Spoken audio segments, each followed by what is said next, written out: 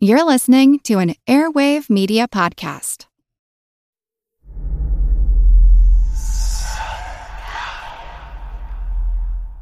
Hey y'all, spooky season is here.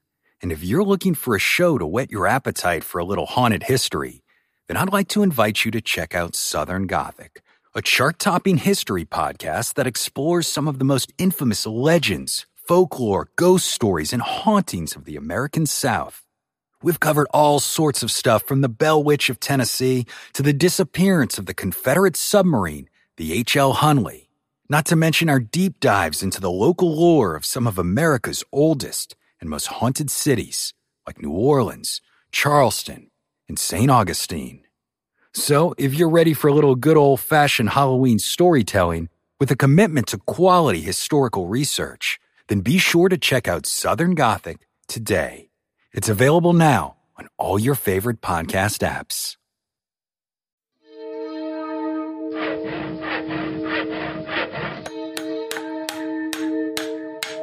Monster House presents. Monster Talk can be supported by listeners like you at patreon.com/Monster Talk or by leaving positive reviews on iTunes and other podcasting sites. Learn more at monstertalk.org/support. Thanks to all of you who are supporting us in this way. We are humbled and grateful and hope that we always live up to or exceed your expectations.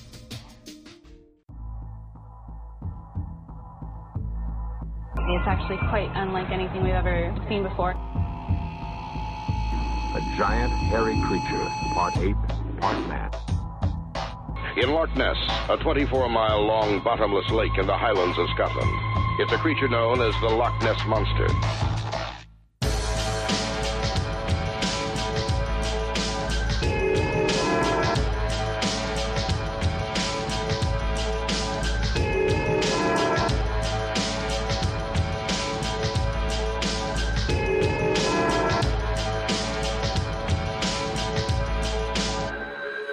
Monster Talk. Welcome to Monster Talk, the science show about monsters. I'm Blake Smith. And I'm Karen Stolzno. Pat Spain is an adventurer, a wildlife biologist, a TV presenter, and now is the author of several new books based on his many exciting experiences hunting for monsters. On the Nat Geo series Beast Hunter, Pat looked for creatures like the Mapinguari and the Orang Pendak, and many other mystery creatures that we've talked about on the show. I got a chance to read two of Pat's new books, and I think they'll likely be right up the alley of most of our audience. I hope that we've always been consistent on Monster Talk, that despite our skepticism about most cryptids being real animals, we do applaud serious investigations and field work that look into these stories. Pat's done just that, and along the way he's got many experience points and tons of stories to share, and he was very fun to talk to. So let's get right into the Monster Talk. Tonight we're talking with Pat Spain, who is host of the old Nat Geo cryptozoology adventure series Beast Hunter, and he's now the author of 6 new books, and we'll hear more about that shortly. But to be clear, he is not Mark Singer, so we will be tossing out all our questions about working with Kodo and Podo. So, very good. Welcome to Monster Talk. Thank you so much for having me. I was wondering, who am I staring? You put a picture of this Mark Singer guy into the doc. I'm like, who the hell is this? I was trying to find one where he had clothes on. It's so hard. He does. If I was in that good a shape, I probably wouldn't on a shirt either. Thank you for joining us. We want to talk about your new books, but we'd like to start by asking you a little about your TV shows. Sure, and so I've checked out some of these, and they're good fun. And I'm wondering, if you could just tell us a bit about the shows that you've done in the past, and I want to ask you about a particularly memorable scene too. Sure, definitely. So I've been doing TV since back in 2003. I started with Animal Planet, and I did a reality show called King of the Jungle 2, and that got me my first taste of wildlife, filmmaking. And it was something I'd always wanted to do since I was a little kid. I've been giving these talks when I'd catch every animal I could get my hands on, and when you're the crazy guy standing in the field, holding a rattlesnake, you tend to get a crowd gathered around you. And at the time, the biggest audience that I could reach with this kind of enthusiasm for wildlife felt like like TV. So way back in 2003. So I did this reality show on Animal Planet. Then I started filming my own web-based nature show called Nature Calls, and I put it up on YouTube. And I did that for about 6 years. And then I got a few pilots here and there for Animal Planet and for Sci-Fi and for a couple other networks. And then finally, this show with Nat Geo hit called Beast Hunter. And I did a season of that. And then I did some stuff for BBC again, back to Sci-Fi, and then a series for Travel Channel called Legend Hunter. And then the pandemic hit. Yeah. So then I wrote some books. Some books, yeah, 6 books in total. Yeah, nice use of your free time. Yeah. Yeah, I did not start out planning to write 6 books, but sometimes that happens, I guess. That's an incredible feat. So congratulations on that. And I just wanted to ask you about the memorable scene, which is doing the rounds on YouTube still, and that is the scene with the gloves, the gloves that you wore with the venomous bullet ants. So if you could tell us a little bit about that, which you do cover in one of your books too. Yes, absolutely. So the funny thing about that is, it was my idea, first of all. So I had to convince the production company to allow me to do it.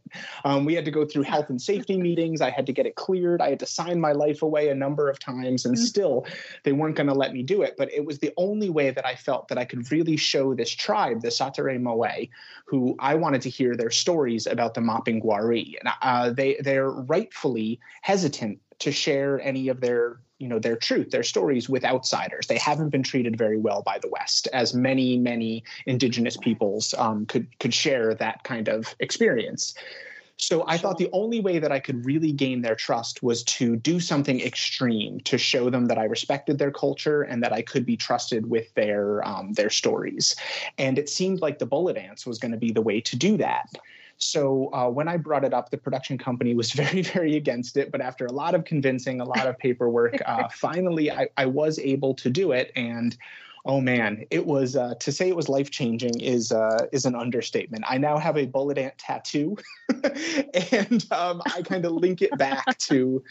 So, I mean, it taught me exactly what your body can go through, just what the most awful thing that you can possibly experience, physically, that your body can really handle. That was the bullet ants. And right before we filmed it, the producer looked at me and he said, "Pat, this is the scene that everyone's going to remember."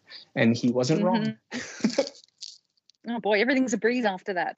That's right. What is the purpose of the ritual within the tribal community outside of, I know obviously for us, it might be a feat of manhood or endurance or something, but what is it within the tribe? Like why did they do it?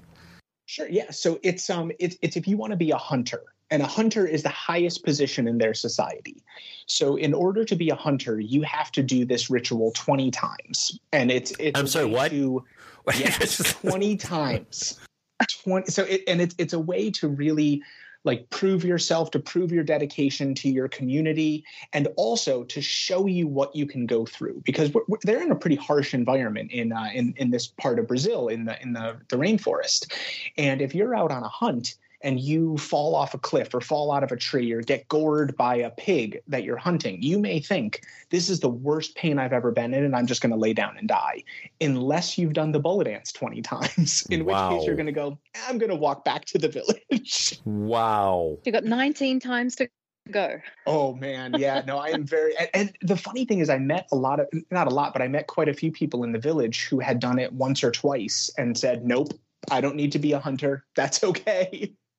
Yeah. Really? Wow. That's incredible. The venom of those ants is designed to make you never want to hurt one again or encounter one. And so, and I know sometimes you get stung by a bee once and you're fine, but the next time you have a terrible allergic reaction.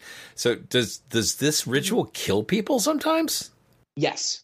So the ritual can potentially kill you, and there's 2 different ways that it could. One is anaphylaxis, as you said, just like the like a bee, and that it's completely random. So I didn't used to be allergic to poison ivy.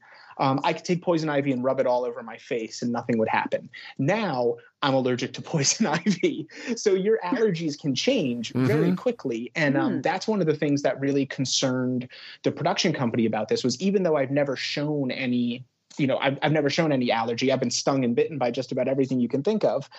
There's still no way to tell whether that I will experience this later. And the other way that it kills people is just from the pain. Your body can go into shock just from being put in that much trauma and that much pain. And there have been people who have been, usually it's when they're surprised, when they don't know that they're going to be stung, and then suddenly they are. But people have died just from that shock. Yeah, it's a very compelling video, but the way you wrote it up in the Mapinguari book is even deeper and more interesting. I like that. So thank you very much. Very brave. Thank you.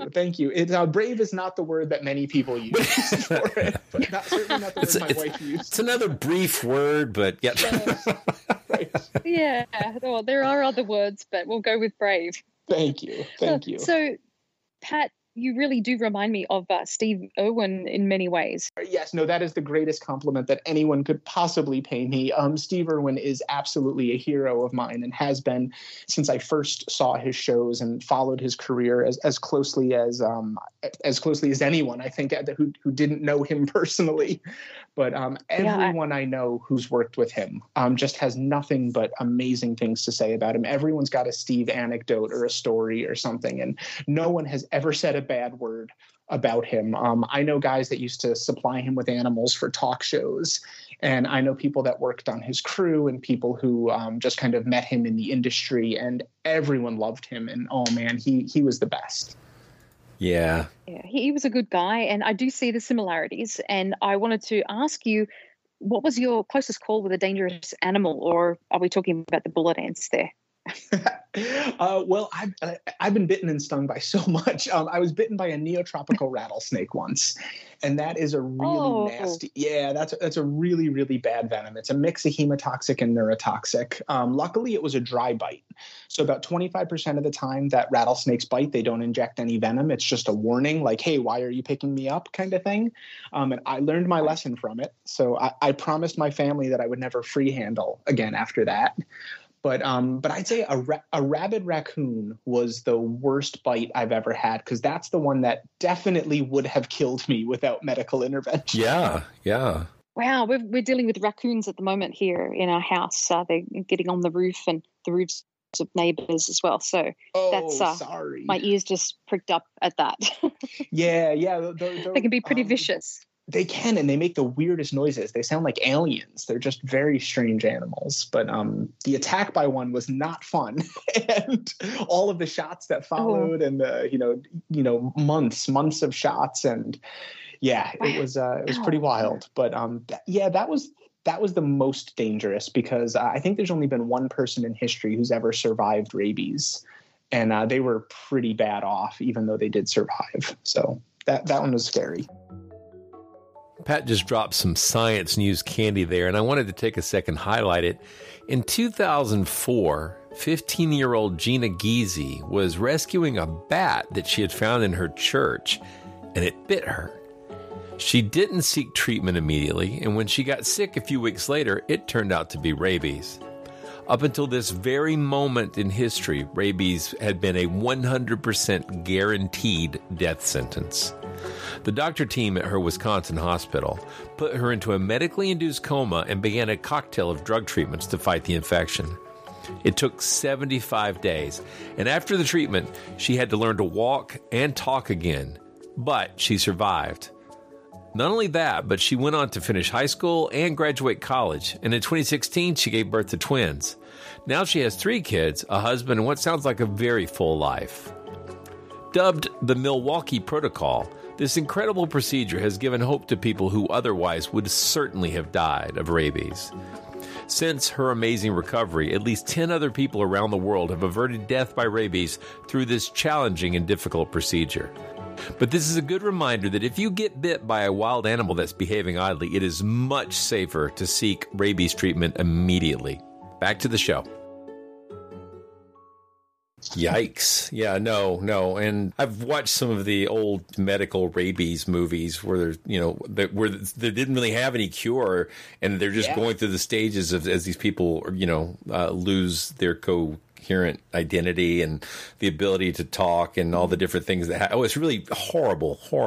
Oh, it's awful. Tragic. Yeah. Awful. It was such a terrifying disease to everyone. It was just one of those, you can kind of understand as a kid watching Old Yeller is awful and scarring and horrific. But now as an adult, you look back on it. You know, the way it changes the animal's behavior in the later stages is also, it's uncanny. It's like you don't expect deer to be aggressive or you know, for animals to just that would normally run away to come charging at you. Squirrel. Yeah. It's quite disturbing. Yeah. Oh, thanks to Louis Pasteur. Yeah. That's right. For so many things. But yes, for that as well. And beer. So it's like people forget how much Louis Pasteur protected our beer. Let me ask this. In reading your book, I mean, obviously, the topic of monsters and biology and overlaps of science are right up our alley. But one of the things that I thought kind of surprised me, and maybe it shouldn't have because it's Nat Geo, but Karen and I have had some experience doing talking head jobs on TV shows. But you talked about part of the crew at Nat Geo included, how does this pronounce? Fact checkers? Is that right? Fact check? What's that? I know. That's one of the things. So Nat Geo was absolutely my dream job. That was the goal all along. Ever since I started doing wildlife stuff, I wanted to do it for Nat Geo. And one of the reasons is because of just what an amazingly well-respected organization they are. And they lived up to everything that I had ever heard about them. So doing a show about cryptozoology on Nat Geo carries with it some challenges, as you can imagine. There's nothing fake about the shows on that whatsoever. And anything that I said had to be backed up by peer or expert reviewed sources. So there was a few things that I said, I went to school for marine biology. I did, a whole bunch of marine biology work, and they wouldn't accept me as an expert in marine biology to make my own statements. Wow. And I loved that. I thought that was great because it really, really challenged us and made us, I felt like the entire show made it so much better because we couldn't cut corners and we couldn't get away with saying things that were, even a hint of not being true. Impressive. It was a lot of fun. It made the editor's job a little trickier, but yeah. No, it's the right thing to do, and we haven't always seen that with other networks. Indeed. Oh, for sure. Just TV in general. I mean, everything tends to be sensationalized and that sort of thing, and I just loved the fact that they really, really allowed the production company and I to do what we felt was right. And, not only allowed us, but that's what they wanted. And that was really the great thing was, we couldn't get away with any kind of trickery. Fantastic. Very, very impressive. So let's move on and start talking about your books. And Thank you. I don't know where to begin. I mean, you've got 6 books. I think perhaps I'll ask you first about the one that I was not familiar with, and that's the Manitoba 200,000 Snakes and Cancer. Can you tell us a bit more about that? Sure, absolutely. So the 5 books, 5 out of the 6 make sense. I think that, there's 5 books that are all about a different location, and they're kind of darkly funny travel stories from these locations, all centered around a cryptid. Right. And then there's the 6th book, that's the 200,000 Snakes in Manitoba, and it's all, and cancer. And it's kind of the bridge is the way that the production company described it. So when I had originally written these books, it was 1 book. And it was about 800 pages long. And the publisher said, that's way too long. And I said, I know, no, that's much too big. Mm-hmm. And they said, okay, we're going to have to cut this back. And as we got into the process of cutting it back, they said, actually, instead of cutting it back, could you write more? And we're going to make this 6 books. And I said, sure. Wow. So we separated it out and cut it out. And a theme throughout all of the books was my experience with cancer, because right after filming Beast Hunter, I was diagnosed with stage 3 colon cancer. And I drew on a lot of the things that I learned in Beast Hunter to survive it, to really come out of it, physically and mentally okay. I won't say perfect, but I came out of it okay. And that was in a huge part due to Beast Hunter. So this was a running theme throughout the book. So what the publishers asked me to do was to take all of that stuff out and put it into one book and write just the whole story around that. So what actually happened is after this diagnosis and after spending months in the hospital and a year of chemo and a year recovering, when I finally started to feel human again, I wanted to prove to myself that I still was Pat Spain. I still could do these adventures and I could do this stuff. So I convinced a couple of buddies of mine to drive 34 hours up to Manitoba, Canada, and lay down in the largest concentration of snakes on Earth. Lay down in a pit with the largest concentration of snakes on Earth and film it for YouTube. Wow. So after that, you could do anything. Yeah. I mean, that was my questionable coping mechanism was to deal with cancer, was to lay down in a huge pit of snakes. I was misdiagnosed for like 8 months or more. Yikes. With just everything you can think of. IBS or something. Oh, yeah. IBS and gluten allergy and potentially this and let's try that. And maybe you picked up a parasite. And I did pick up a couple parasites. Right. So it was... Yeah, that was a good theory, though, with everything you've gone through. Yeah. So it was really like, I don't fault the doctors at all. I mean, it was an amazing team that did this. And I was 30 years old and otherwise healthy. Yeah. So they finally did figure it out after a colonoscopy. And it was just, I mean, it was like nothing that I ever expected. And I don't think it really hit me actually until after the surgery and until all of the issues that followed. After I had the surgery, then I ended up having a secondary infection where they had to put me in an induced coma and open me up from the sternum to the ground, just totally exposed, opened up and flushed me out for days. And that was really where all the problems came from. So. Hello, I'm Paul Giamatti. And I'm Stephen Asma. Each week on Chinwag, we dig into the weird topics you wonder about, that you care about. The stuff none of us are totally sure of, like the Bermuda Triangle, Mothman, consciousness, philosophy, UFOs, ghosts, or, say, Bigfoot. So who's to say that there's not alien species that are Sasquatch? Like I'd seen a ghost, and I would hear something walking and breathing. Maybe every path is right. I will accept as a premise that every path is right. That is a face on Mars. Eyes, nose. It kind of looked like Wilson the volleyball. Some people enjoy the waves or whatever crashing, and I enjoy listening to a quantum physics audiobook. I do think there are many things in the world that we just don't understand and probably won't understand. That's our whole show. So join us every Wednesday on all major podcast platforms and find us on Instagram, TikTok, and Twitter at ChinwagPod and Wagon. Everybody shush! William Shatner has something to say. Cat and Jethro, box of oddities. What do you do when the woman you love dies? Well, of course you dig her up and you live with her. Aww. The show examines weird things. There are plenty of old photographs from this time period of children out in the streets playing in and among the dead horse carcasses. Oh, I miss those days. Things used to be so much simpler. Cat and Jethro. Then there's the urine wheel, which sounds like a really bad game show. They've done weird things.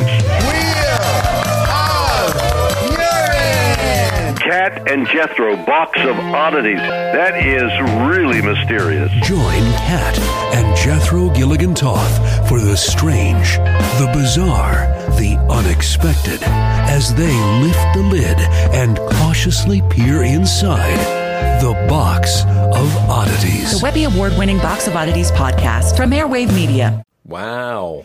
Yeah. It's all behind you now. It is, yeah, literally and figuratively, right? No puns, Blake. No puns. I'm sorry. So sorry. No. The doctors, the funny thing is, I mean, there is a lot that's funny about it. Like, it's just, it's awful. It was the worst thing that could ever happen to a person, but there are things that are objectively funny. And one of them is the doctor would come in every day and ask you to rate your pain, multiple times a day. They'd say, what's your pain on a level of 1 to 10? And, they told me after I was in there for about a month and I was finally feeling a little bit more, I could talk. And they said, you're our only patient who never gave themselves a 10. They said, we would see you writhing in agony, barely able to speak, like you'd hold up fingers to say what your pain level was, and you only gave yourself a 9 a couple times. And I said, yeah, that's because I've felt a 10. I know what a 10 is. Outside of that. So if you're ever wondering, bullet answer a 10, having your intestines rupture and go septic is a 9. Wow. Oh, you poor thing. Well, but still, why were there 200,000 snakes in Canada? What's going on? So it's the largest concentration of snakes on Earth for a number of reasons. So it's about as far north. These are red-sided garter snakes, and it's about the furthest north that their range is. So this is about the coldest that they will live. So garter snakes in general have a survival strategy over the winter to den together underground. And around here in Massachusetts and in other parts of the U.S., you'll get, maybe 20 of them, maybe like 10 to 20 will den together.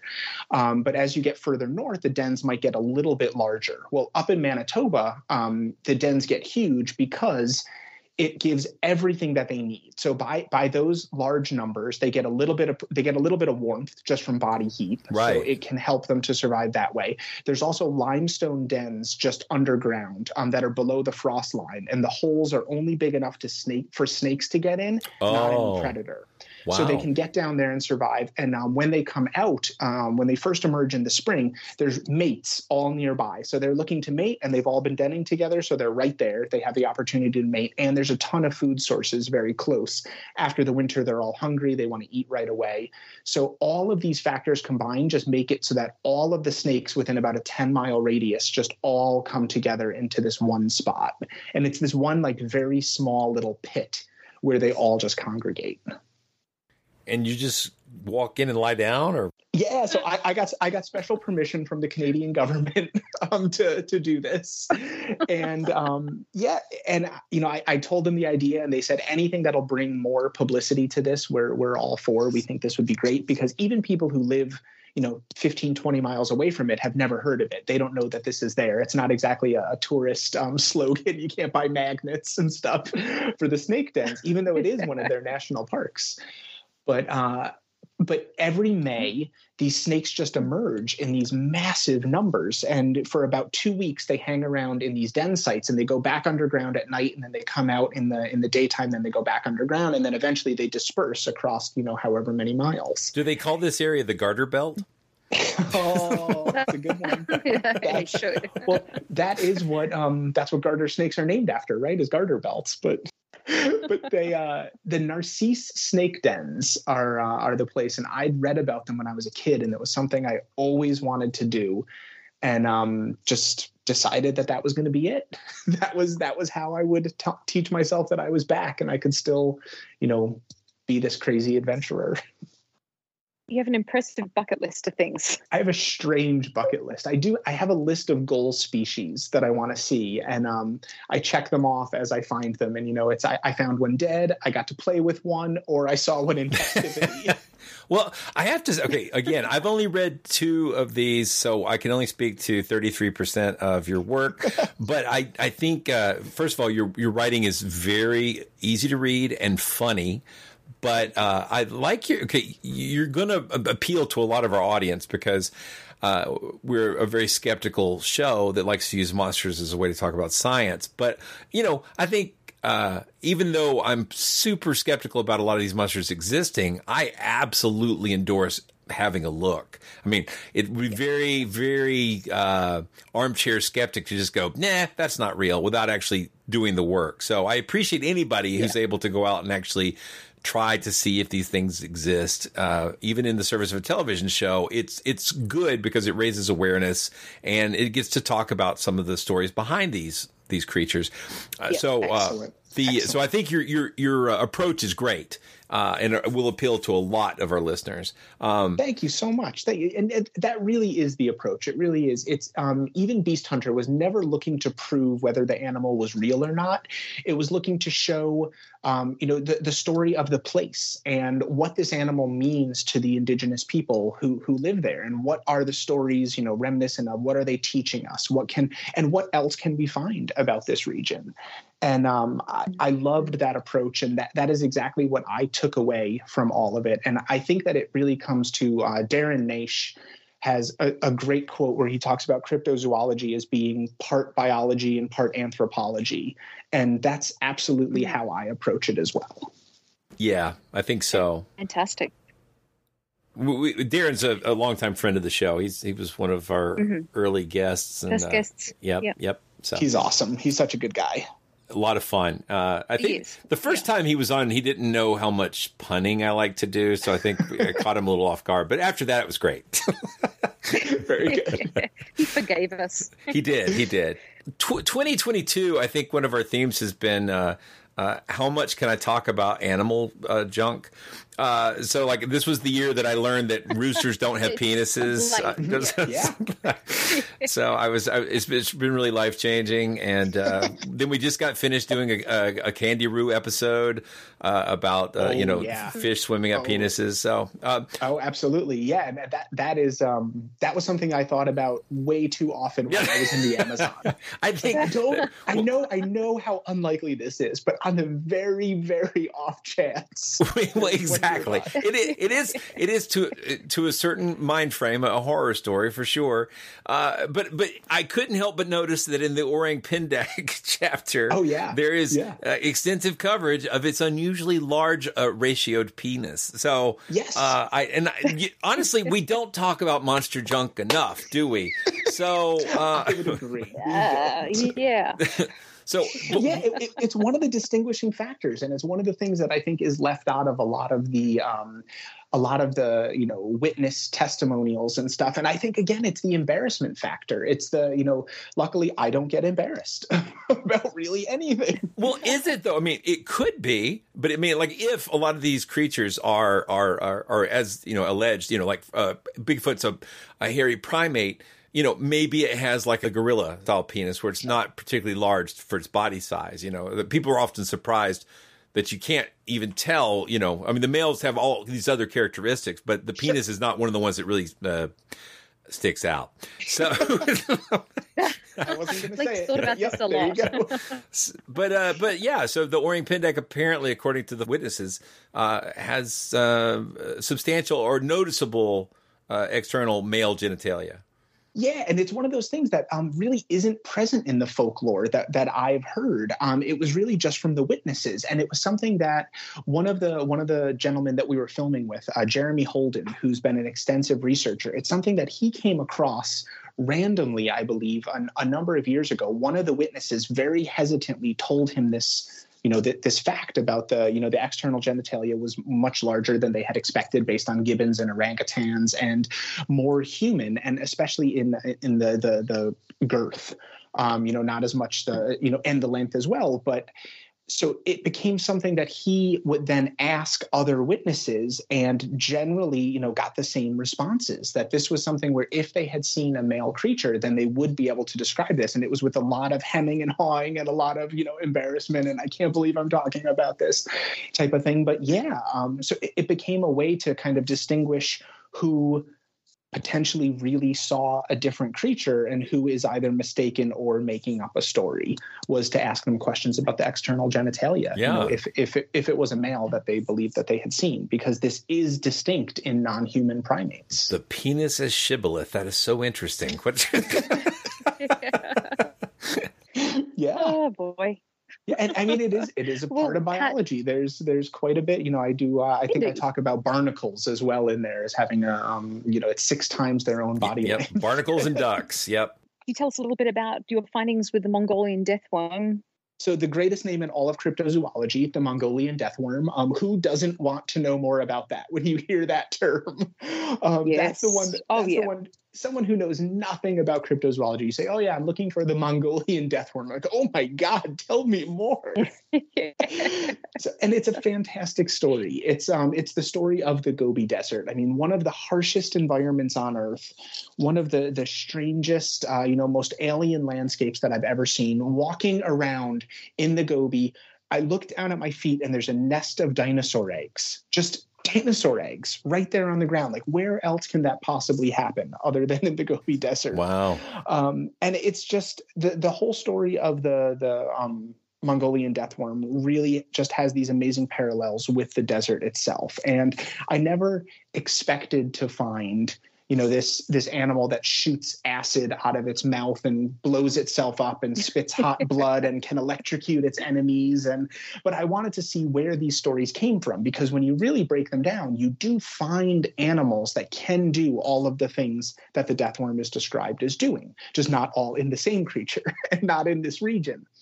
But as I was living with different nomadic herders and talking to them about the stories, what I found is that every story that they had about the deathworm really comes down to don't mess with something that you don't know about, and don't mess with nature for no reason.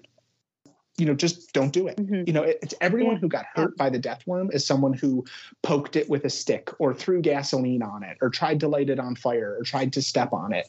Nobody gets hurt just from looking at it. It's not something that, it's when you see it, just leave it alone. Like, basically the takeaway is just leave them alone. We herd animals. Right. Yeah. We need the animals that, we love our dogs, we love our goats, we love our sheep. Everything else, just leave it alone. Yeah.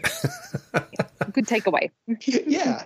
It always reminded me of the well, first of all, it's good to remind listeners, these are small. They're not, sandworms from Dune, but oh, right. Yeah, no, they're supposed to be about it's the size of a sheep's stomach, so like 12 inches about at most. But things like you would think, like spitting cobras, or there's so many plausible aspects to explain what seems like nonsense folklore, but you still need to find the real creature to see if it's real. I don't know. It's a fascinating story, though, and I bet, based on the other two that I looked at, that you've got some great travel stories to go with it. There was definitely some amazing moments about Mongolia, making our own vodka that was based on, or it was fermented from mare's milk. Mare's milk, yeah. Milk. So you get this like cheese flavored vodka that's served hot, and we drank quite a bit of it. Wow. So there are some good stories from there. And doing traditional Mongolian wrestling is one of my favorite stories of the entire filming experience, because nothing about it went right. Everything that could possibly go wrong did, and it was just hysterical. It was so much fun. I mean, I got absolutely destroyed. I had a giant man just completely, he beat me in about 2 seconds. And then the announcer, this is in front of, I forget how many thousands of people have gathered to watch this spectacle. And the announcer, after I got beaten so badly, they had me come out again, and the announcer says something, and the crowd just goes absolutely crazy, laughing hysterically. And I found out later what they said was, the American doesn't think he's done his best, so we're going to have him wrestle a child. Ow. I was like, oh, perfect. Perfect. That's pretty funny. Oh and wrestle a child I did. And he beat me. No! Heartily. Oh, boy. Well, I have to read that one next then. Out of your research, what I guess, not to spoil anything, but what of the creatures do you think is the most plausible? Caddy, for sure. So the Canadian sea serpent caddy. That is not what I expected you to say. Okay, go on. So there's so much that we don't know about the depth of the ocean. Do I think it's a sea serpent the way that people are describing it with ossicones on top of it? No, I don't.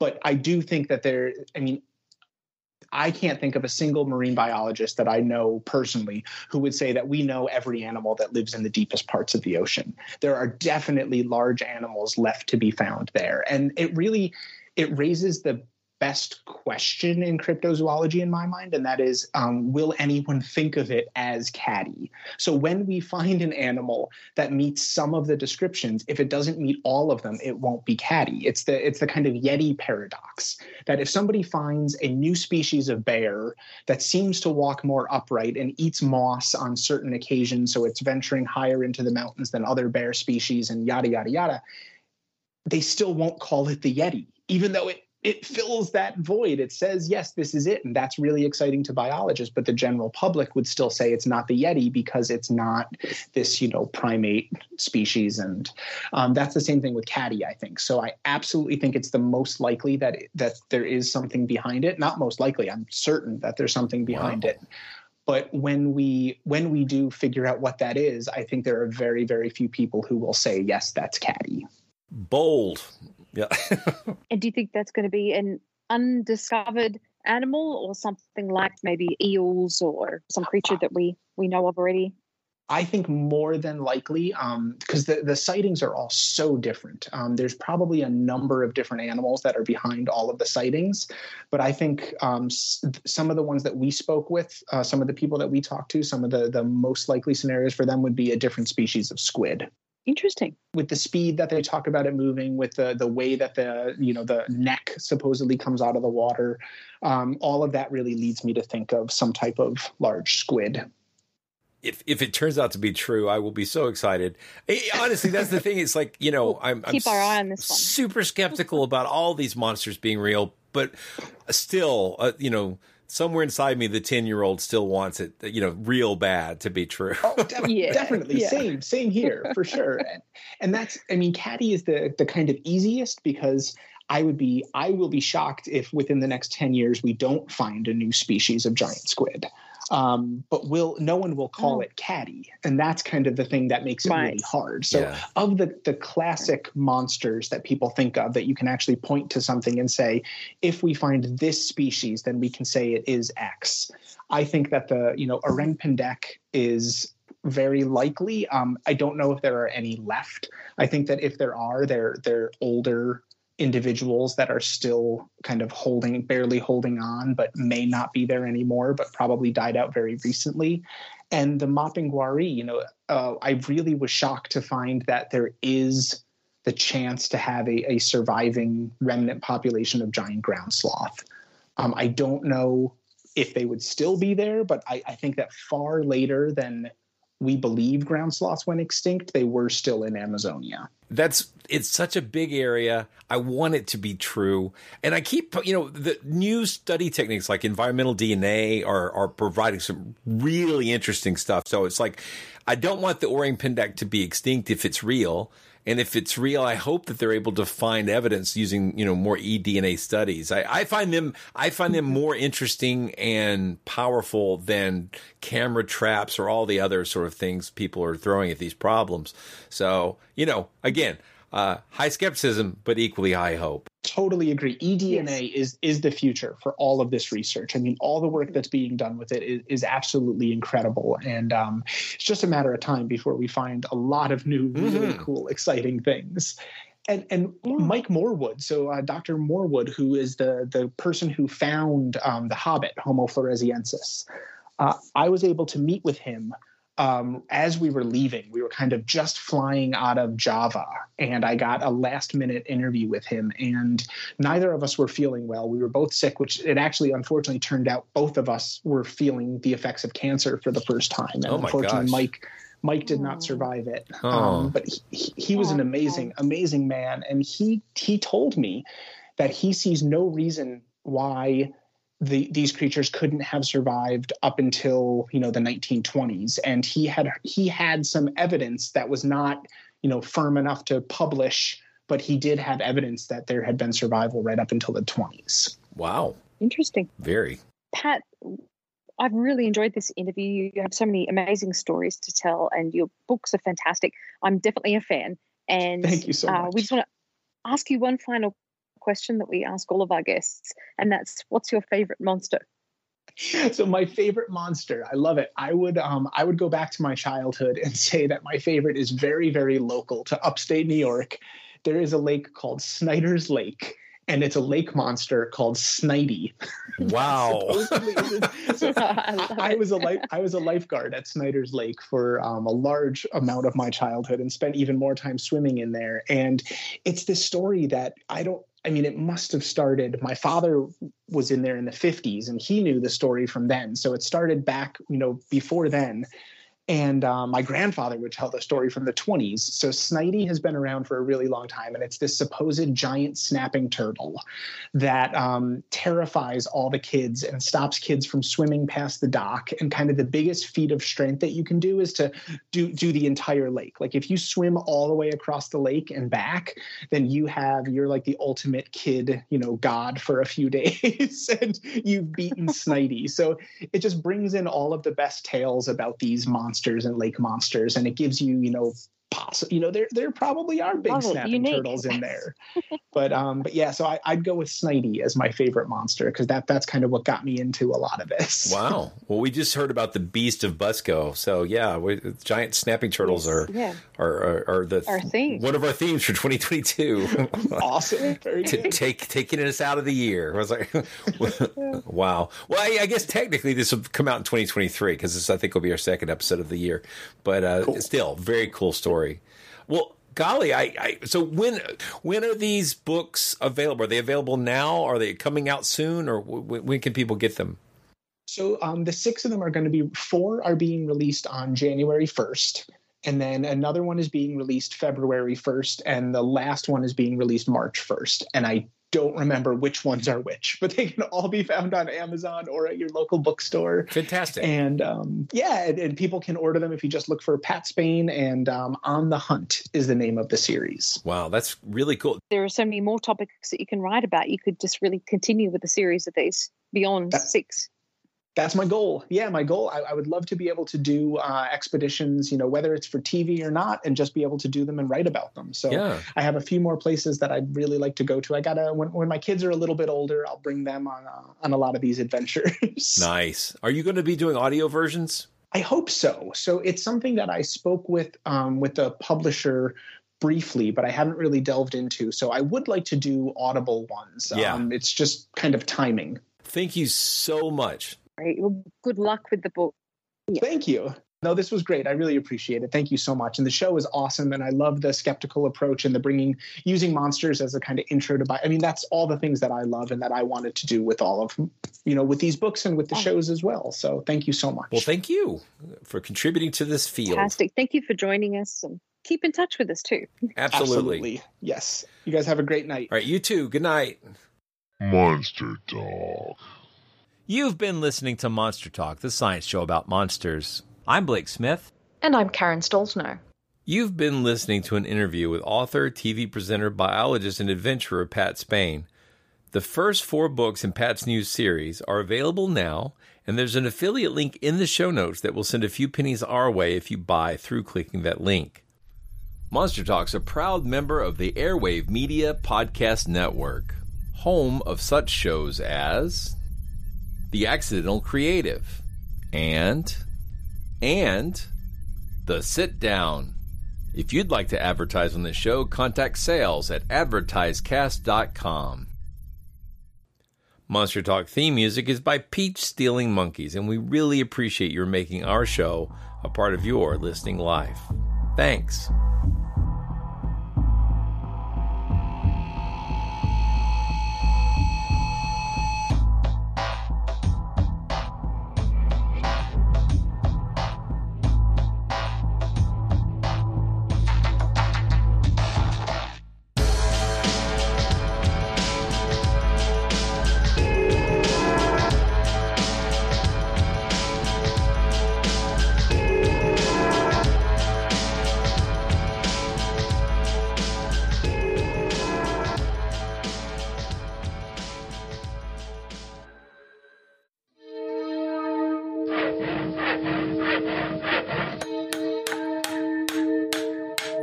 This has been a Monster House presentation.